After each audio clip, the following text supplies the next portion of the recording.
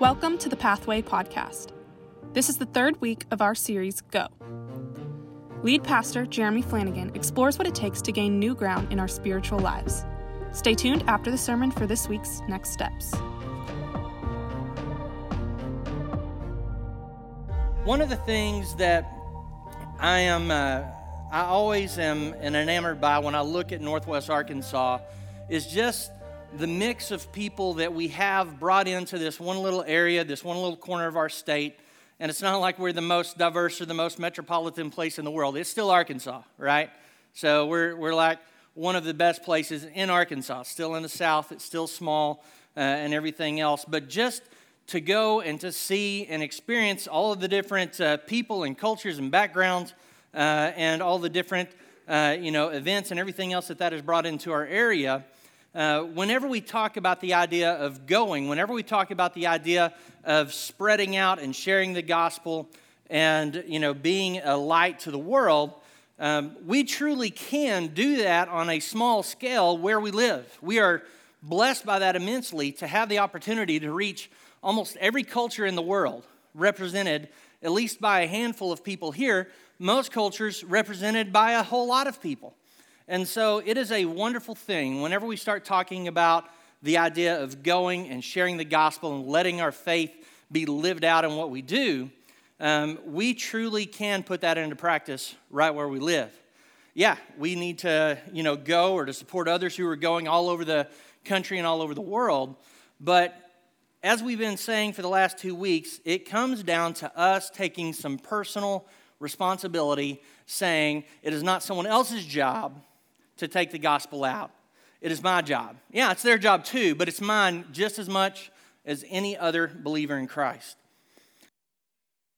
So in week one of the things we looked at, one of the things I keyed on was how that after Jesus was crucified, and there were only 11 apostles left, and on the day that Jesus, came back and rose again, and then stayed there for about, a few weeks, and then ascended to heaven, at that point in time, there were 120 believers gathered waiting for that, watching for that. And so I love that picture because on that Sunday, there were exactly 120 people in this room. Today, I think there's going to be a little bit more than that, but roughly the same number of people in this room right now is what there were who were faithfully following Jesus when he ascended back to heaven. And we can see what their determination to live out the gospel and their drive to move forward, what it did for the world. And I asked that question that week, what would we answer if we had to ask whether or not, if we were the only Christians here, what would Christianity look like 10 years from now, 100 years from now? If we're the only Christians on earth, what would it look like down the road? And so I hope that we can say we would push forward and we would strive ahead, but, I don't usually give myself that much credit. A couple of things we looked at that day is that we want to be people who are driven. We want to be people who say we want to latch on to the things of Christ and move them forward. And I said there's no drive in a person's life without the possibility of complacency. And a lot of times we are complacent as believers, as individuals, as church. We can get complacent in being, soaking up all the benefits of Christianity, especially Christian culture, without taking on the responsibility of being driven to spread Christ through our community and through our world. And so I also said there's no faith without being in the middle of doubt. We only show our faith when we're having to struggle with doubt. You don't have to have faith when everything is calm. You don't have to have faith when everything is known. Faith comes when there is doubt or there is struggle. And the same thing with bravery. Bravery only exists in the face of fear.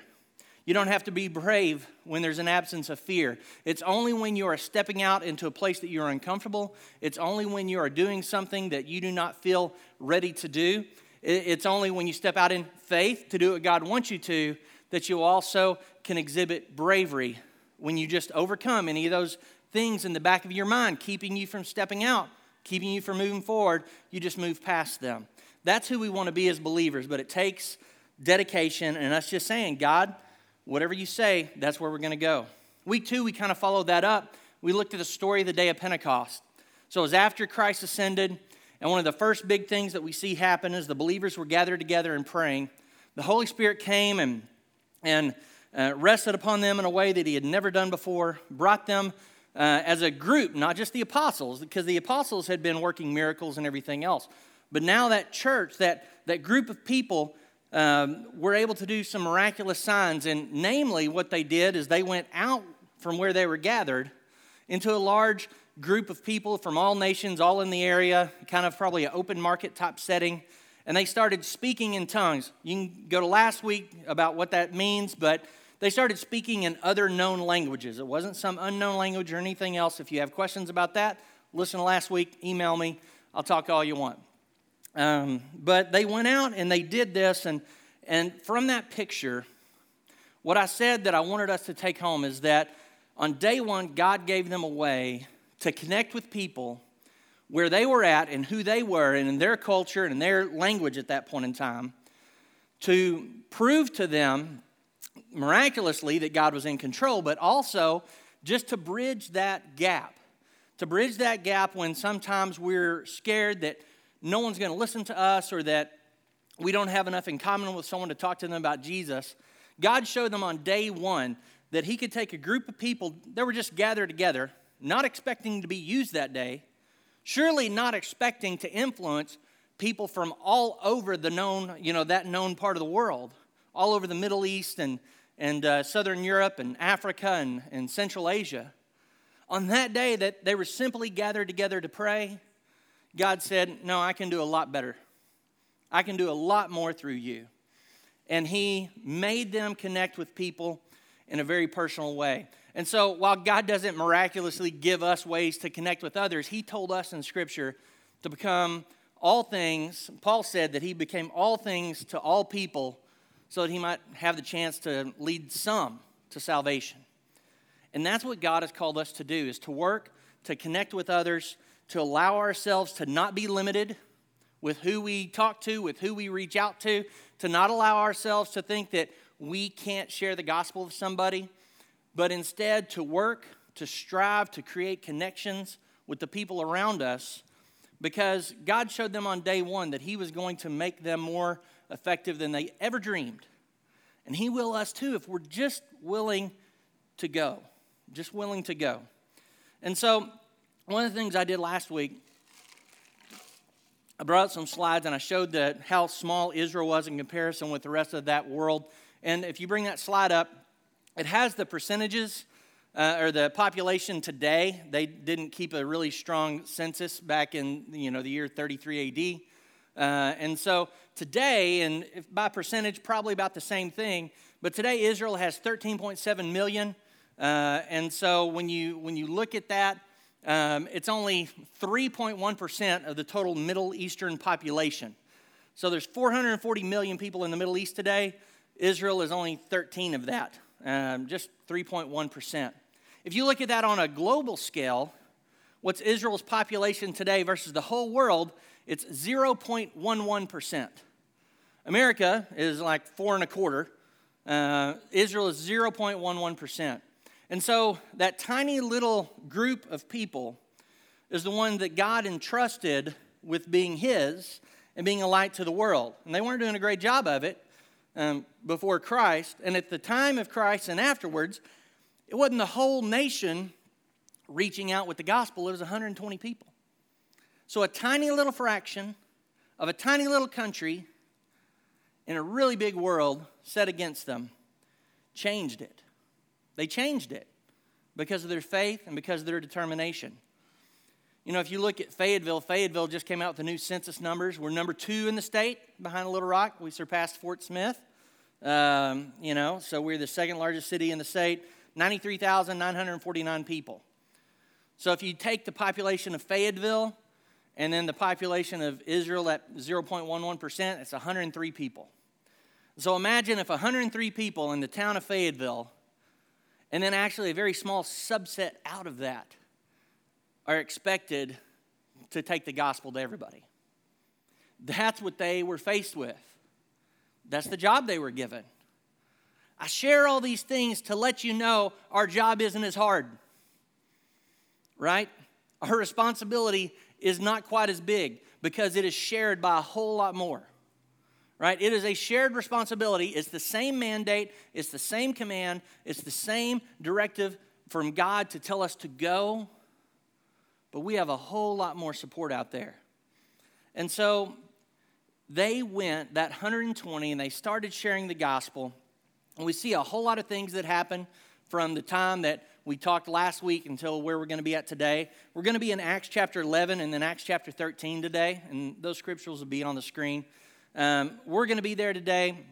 And I just want to show you just a few things that happened from Acts chapter 2 to Acts chapter 11.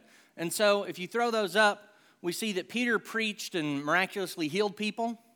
Peter and John, a little while later, were brought before the council. They wanted to, do away with them, but they really didn't have anything to charge them with, so they had to release them. It talked about how that believers helped each other. They actually sold possessions to help take care of other believers.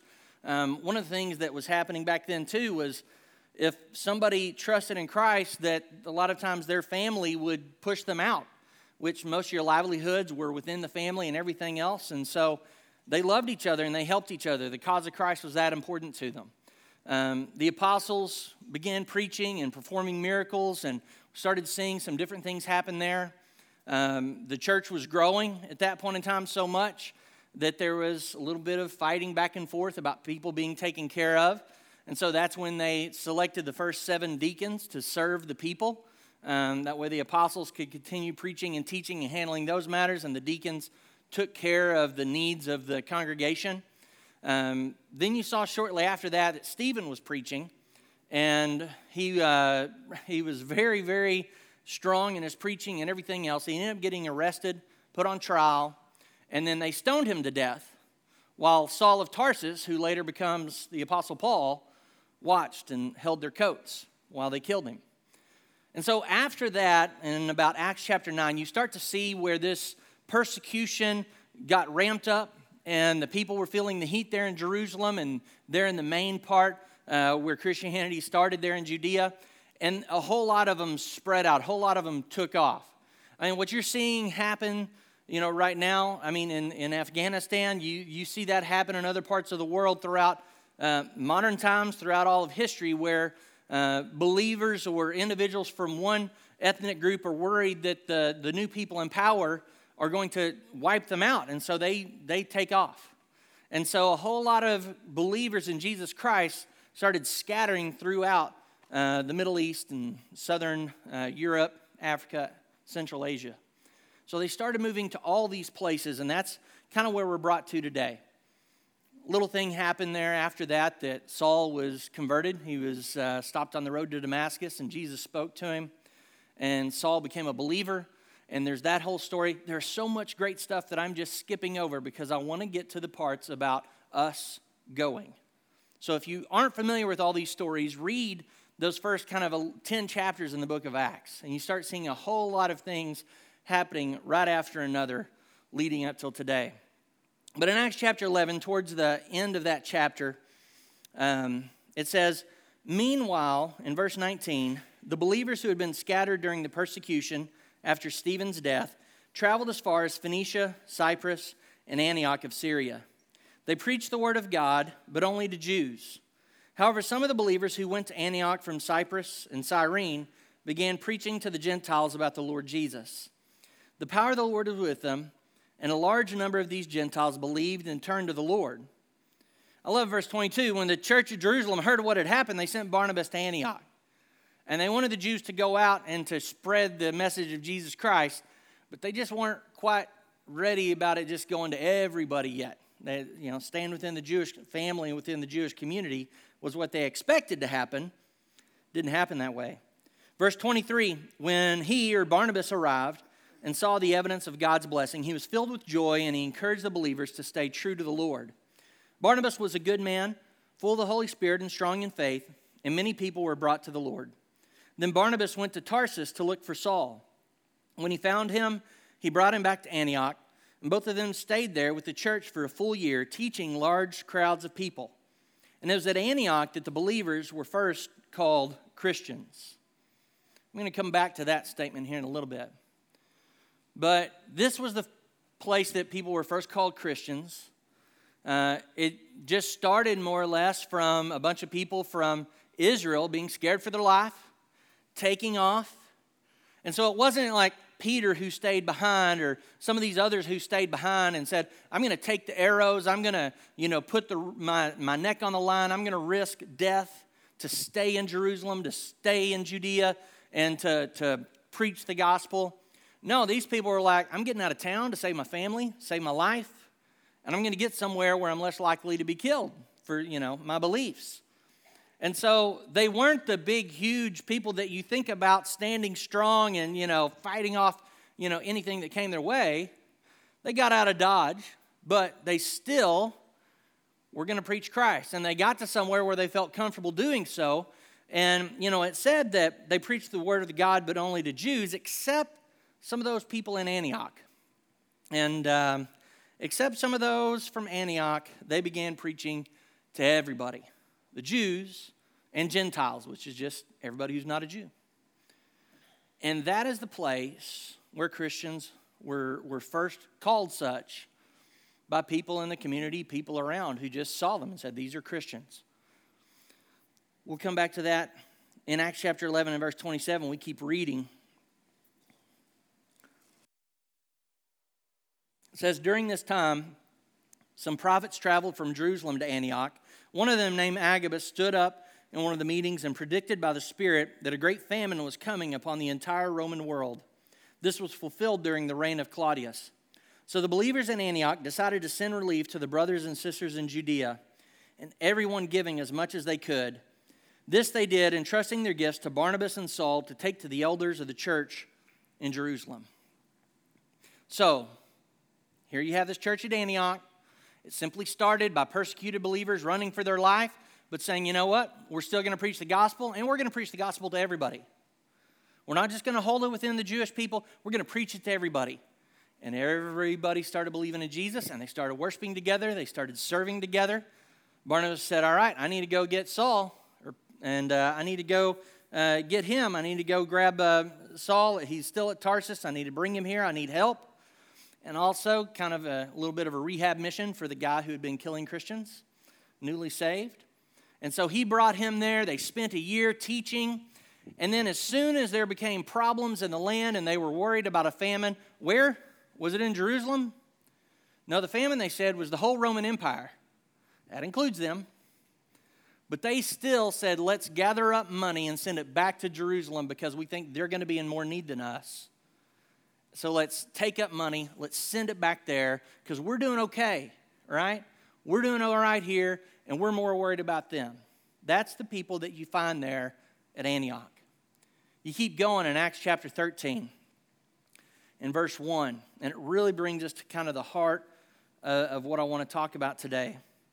It says, among the prophets and teachers of the church at Antioch in Syria were Barnabas, Simeon, called the Black Man, Lucius from Cyrene, Manaen, the childhood companion of King Herod Antipas, and Saul. One day as these men were worshiping the Lord and fasting, the Holy Spirit said, appoint Barnabas and Saul for the special work which I have called them. So after more fasting and prayer, the men laid their hands on them and sent them their way. So Barnabas and Saul were sent out by the Holy Spirit, and they went down to the seaport of Seleucia and then sailed for the island of Cyprus. There in the town of Salamis, they went to the Jewish synagogues and preached the word of God.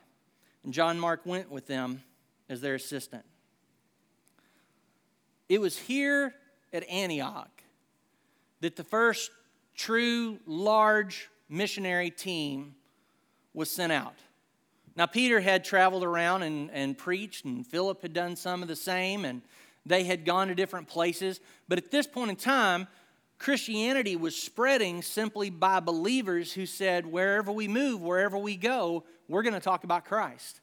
And Antioch was the one place that they did it to everyone. And so this is how Christianity had been spreading. But now is a point in time that God called out Paul and Barnabas through the people at that church to endorse them, to lay hands on them, and to send them out the door.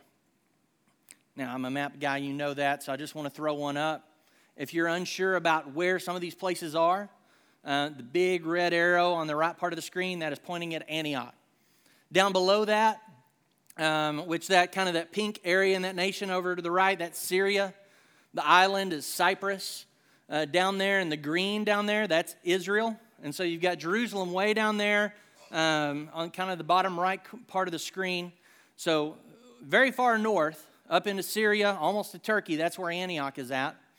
And you had people here in Acts chapter 13 and verse 1 from a lot of different places. When you look at this map and you see this, down there on the kind of the bottom middle, there's Cyrene. So when you had somebody, Lucius from Cyrene, that's where he's from. When you had Simeon, which in some versions it said who was called Niger, which it's like there isn't really a word for that. And so more or less he was African. That was their way to kind of say African, and it meant black. Nigeria as a country wasn't called Nigeria for a long, long time. So it was just more or less what they were saying. So you had this guy from northern Africa, which is, more almost Middle Eastern. Then you had somebody from deeper in Africa. Then you had, Manaen, who was there from Judea. And then you had Saul. You had Barnabas. You had people from all over. You had Gentiles from Turkey. You had people from Syria. You had people from northern Africa. You had people from deep within Africa. And then you had Jews from Jerusalem. And this is the group of people that you had there at the church at Antioch. And on that day, a group of them were gathered together. They were worshiping the Lord and fasting. And that is when the Holy Spirit said, separate Paul and Barnabas for me. Now, the thing is, when you look at this, is that the Holy Spirit could have done that any time, right? He could have just sent them as individuals out on their own. I mean, when he took Philip and just, Star Trek beamed him to go, talk to the Ethiopian eunuch traveling on the road, there wasn't a committee, there wasn't a church behind that or anything else. He just sent him. But here, we have God, the Holy Spirit saying, this is who I want to go, but he does it among a group of believers and the people at that church who are worshiping together and fasting and praying. And he doesn't just tell them what he's going to do. God says, I want you to be a part of sending them out. Back in verse 3, it said, after more fasting and prayer, the men laid their hands on them and sent them on their way. It doesn't get a whole lot into whatever their agreements were for support or about what they were going to do for them or help them out. I mean, this was the church that they were part of the area that was going to undergo a famine, and they gathered money for other people, right? So this was also a church that you can expect was going to help and support and do what they could for this group that they were sending out. Paul and Barnabas, and then John Mark went with them. And so when you see all of this happening, when you see these people being sent out, when you see it being done here through Antioch, what I want us to understand is that God works through his people gathered and covenanted together who are saying that we as a group are going to carry out the work of Christ. Because long after Paul was gone, long after Barnabas had died, the churches that they were sent out by, the churches that they started, were still going and still moving. And here we see God work through this group of people to endorse and to send out the first large missionary team to do a really big work over, Turkey mostly then, and over into, close over to Greece and Cyprus and back around again. Second missionary journey went way bigger. And so this is what the group of Antioch was used to do. They were first called Christians there. Why? There were believers in Christ back in Jerusalem. That's where it started. There were a lot more. There were believers in Christ who had watched him, who had served with him, who had experienced the crucifixion, had experienced the aftermath, who had watched him ascend, right? There were people back in Judea and Galilee who had been invested in this for a lot longer, but it was at Antioch that they were first called Christians, and it was at Antioch that the Holy Spirit called out to them and said, endorse and send. I'm taking these guys, I want them to go, and as a church, they prayed, they fasted, they laid hands on them, and they sent them out. There are so many reasons why I think that it happened here. I mean, when you start looking, number one, at this was the first place that we have on record that a group of people just said the gospel's going to everybody. We're not asking about it. We're not debating it. We're not having a conversation. The gospel is going out to everyone that we come in contact with. And believers started popping up from all nations, from all backgrounds, from all everything. So much that on this day, the group that is talked about that was praying was Jews from Judea, was from people from there in the Middle East, was people from Northern Africa, people from deep Africa, Central Asia, all gathered together. All gathered together. Serving God, worshiping, praying, helping others that they felt needed it more than they did. And that's why God, I believe, used them. It's also why I believe that people just looked at them and said, this is what Christians are. And wouldn't it be great? Wouldn't it be so wonderful if people still felt that that's what Christians are? Now, in some places, at some times, that's the impression that people are given by believers. Other times, not so much.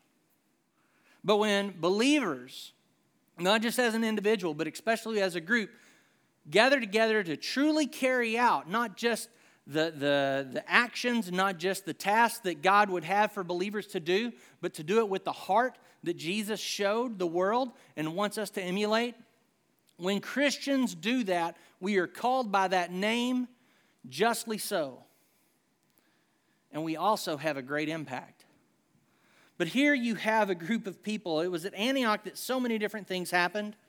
This group got sent out. When Peter came up and preached there for a while and was a part of them, he also just started hanging out with everybody. And then when Jews from Jerusalem came out, he didn't sit at the Gentile table anymore. He just sat at the Jew table. And that's when Paul scolded him and kind of got on to him for that. You see, Jerusalem is where everything started. It's where the teachings of Christ were heard, and it's where they were spread. But it was at Antioch that they first really started getting lived out in the purest form. It was at Antioch where the people there didn't wait for the ones who came before them to tell them what to do or to give them permission to be evangelists. They just did. They just went. They just loved. They told. They just said, we're going to go. We're going to go, and it's because of that that God used them. You know, as a church and as individuals, when we are faced with that question that we've been asking through this series, what would Christianity look like if it was left to me? What would it look like if it was left to us? Well, we're not responsible for the whole thing, but Christianity is left to me and you and to us. And the future of other people across this world knowing the gospel rests on us and other believers doing what God has called us to do. And the problem that we have too often is that we're much more like the other churches who just followed the lead of Jerusalem and played it safe and everything else, and less like Antioch, who just said, yeah, we understand what this is about. We're going to love, we're going to tell, we're going to let everybody come in, we're going to worship, we're going to serve, we're going to help. We're going to keep going. If all of God's people and if all of his churches were like that, imagine what we could do. But I'm not really concerned about all the rest of them. I'm just concerned about us. Because this place and this group of people gathered here today, this church that says we're going to carry the gospel forward, we're going to move together as we do this, this is what I'm responsible for. This is what you're responsible for. This is what we as a group have to keep our focus on. Because if a church, any single one, will say we're going to have this kind of heart and this kind of drive, this kind of faith, this kind of bravery, man, what did they do? What did Antioch do? What could we do? I guarantee you we could do a lot more than we think. A lot more than we think. You know, I've seen when we were talking as a staff this past week and we talked about the upcoming sermons and we just talked about different ideas. You know, some of the things we talked about was that idea sometimes of where, and we've all experienced it, and I have multiple times, and if you're here and maybe if you're married and you're a believer and your spouse wasn't, and if that changed. We've seen a lot of times where you have a believing spouse and a non-believing spouse, and all that believing spouse wants their loved one to do is to trust in Jesus as Savior. And then as soon as they do it, sometimes there's problems because they're like, oh, I believe in Jesus now. Let's do what he told us to do. And they're like, whoa. I wanted you to go to heaven with me, but I wasn't necessarily doing all this other stuff before. Just because you're going to heaven with me doesn't mean that I'm ready to just change everything. And I've seen tension there. I've seen tension in churches when new believers say, well, why aren't we doing what it says to do in the Bible? And people who have been believers for a long time and maybe are a little complacent, not as driven anymore, say, well, that's, we've tried that and it hasn't worked. We've tried that and it's something that's just too much effort and we don't see the results we want. And they're like, well, let's try something. And there's conflict there. Sometimes you have it where you have new believers who read the Bible and ask, why are we teaching this when the Bible says something different? And of course, they end up leaving that church pretty fast, usually. Because they're like, I just trusted in Christ and I'm reading his word and it's pretty straightforward if I just read it. And why aren't we doing that? Most conflict within churches, within believing relationships and non-believing relationships, within friendships and Christian circles and everything else comes when we are not all on the same page moving forward the way God would want us to. That's the good type of conflict that happens. It's still rough, it's still hard, it's still bad, it's still conflict. The worst conflict that I see is when everybody is on the same page doing nothing and all they're worried about are trivial matters that don't affect the gospel. That's when I see groups of Christians who really are just unhappy and fight, squabble. But when we have that true conflict, when a group of believers says, why aren't we doing what God has called us to do, and we don't have a good answer for it, that's good conflict. And I want that type of question in our mind. Why aren't we doing what God has told us to do? Why am I individually not a part of what I know I should be? Why as a church are we not having as much of an impact as we see that other churches have had and that God wants for us? And it all comes down to a group of people putting as much as they can aside and just living how Christ would have them to live so much that people look at us and say, that's what a Christian is. When we are like that, then that's when God will do great, great things. As we get to the end this morning, I want to read a couple of passages in Ephesians. And Paul, when he was writing to another one of his churches there at Ephesus, one of those churches that he went to on a missionary journey, the very, very commonly used passage on salvation in Ephesians 2 and verse 8. It says, God saved you by his grace when you believed. And you can't take credit for this. It is a gift from God. Salvation is not a reward for the good things we have done, so none of us can boast about it. For we are God's masterpiece. He has created us anew in Christ Jesus so we can do the good things he planned for us long ago. If you're here today and you have never trusted in Christ as Savior, if you've got questions about what that means, when we say believing in Christ or trusting or having faith or relying or all the different 20 ways we talk about believing in Jesus and salvation, it is as simple as this, that we can be saved by grace, which means something we didn't earn. It's a gift. We can't take credit for it. It's not a reward for living a good life. It's not that we earned enough to be able to, go to heaven. No, it is simply that when we believe in Jesus, that he gives us salvation.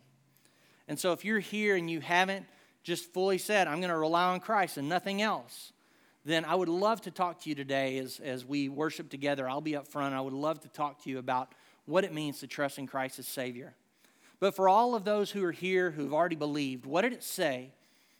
After we are saved, after we've received that grace, after that we have been given that gift because we believe in Christ, that we are his masterpiece, and God wants us to do the good things that he planned for us long ago. He goes on in Ephesians chapter 3 and verse 20, and it says, Now all glory to God who is able through his mighty power at work within us to accomplish infinitely more than we might ask or think. Glory to him in the church and in Christ Jesus through all generations, forever and ever. Amen. So God set up a wonderful thing for us. It's a part of what we're here worshiping together today. Just a group of believers who say that this is our mission, this is what God has given it to, and that we are going to be a part of moving this forward. We don't always do it as much as we would like. We don't see the effectiveness that we all wish we had. Right? We don't all see the results of people coming and trusting in Christ as much as I know that we would all desire. And so the question that we have to continually ask ourselves is, are we doing what God would ask us to do? Are we moving? Are we going? Now, remember, the Church of Antioch was started by a group of people running for their lives. But still, in the middle of that, we're sharing the gospel. And we're making an impact around them. We need to see and ask the question, what would my life look like? What would it look differently tomorrow if I started trying to live it in such a way that people would see my faith in Christ and be drawn to him because of it? And so a couple of things today. Are we ready to step forward? You know, they went out. They went out and they shared the gospel, and they didn't ask who they could share it to. They didn't ask for permission. They just went. You know, a lot of us, and if you didn't grow up as a believer, or you didn't grow up within a church community, then maybe you don't have a really good concept of what it means to be a part of a group that is out there sharing their faith actively, loving on people in the community, and spreading that through your town, through your area. But guess what? There are a lot of you here that did grow up in a church culture and a church environment. And because of that, you have a bad example of what it means to go out and to actively share your faith in the community and to be a part of a group that is showing the love of Christ everywhere and all the time. You know, you look back at that nation of Israel, tiny little nation, middle of the Middle East, tiny little group of people out of that tiny little nation. The group of people, a whole lot of them from Galilee, that most people didn't really think that much of. And still yet, because of their love for Christ, they changed the world. And so you may come from a place where you say, Jeremy, I don't know what it looks like. I don't have a good example. And I'm telling you, we do our best here. We are not the best at it. We do everything we can, and we are still not the best at helping everybody move forward to be able to share and to go and to do. You know, the things that we tried this summer and the things that we did, just helping break us out of our comfort zone to share the gospel. Later this fall, we may try and have a makeup date of doing some more, visitation in neighborhoods and asking people about their faith, because we had to cancel it because of the spike in COVID. We try and do some of those structural things to help move us past our fears, to help move us past that point of doing nothing for what we want. But still yet, in the end, what it's going to come down to is us figuring out how to move past those fears to live out Jesus every single day. What are the things that we would have to change in order to fully embrace that? As our worship team comes forward and we are going to have a time of response, I just want to ask you to examine those questions for yourself. We can't worry about every other group of people in the world, right? We can't. We can't fix them. We can barely fix us. That's what we have to worry about. How do I as an individual need to change to be more like the people who change the world? How do we as a group of believers here at Pathway need to move and to go in such a way that affects our community and our area as much as they did theirs? It's not an easy question. I mean, we can come up with some real easy answers, but following them out, making them a reality, that's tough. That's tough. Why should that stop us from going? Why should that stop us from trying? The worst thing in the world we can do is to look at the challenges ahead of us, or to look at what God has commanded us to do and to wait for somebody else to show us the way. God's already told us to go. We go and we figure it out. we go and we just start being who we already know God wants us to be. The rest will take care of itself. Antioch didn't have a lot of instruction. They didn't have a plan about how to do this. They were the first. They were the trailblazers to just go out there and live Christ in such an open way that the Holy Spirit said, I'm going to use y'all to send out Paul and Barnabas. Let's figure out how to be that. Thank you for listening. We challenge you to take some next steps this week. 1, are you the type of personality that takes the lead to do something they want, or do you wait until others have prepared the way? When it comes to God's kingdom, we can't wait for others. Make bold decisions to take new ground. 2, in order for you to fully embrace God's vision for your life, what might you need to give up? Ask God for the conviction to follow through. For more information about small groups, Pathway Kids, or anything Pathway related, contact us at pathwaybaptist.com/connect.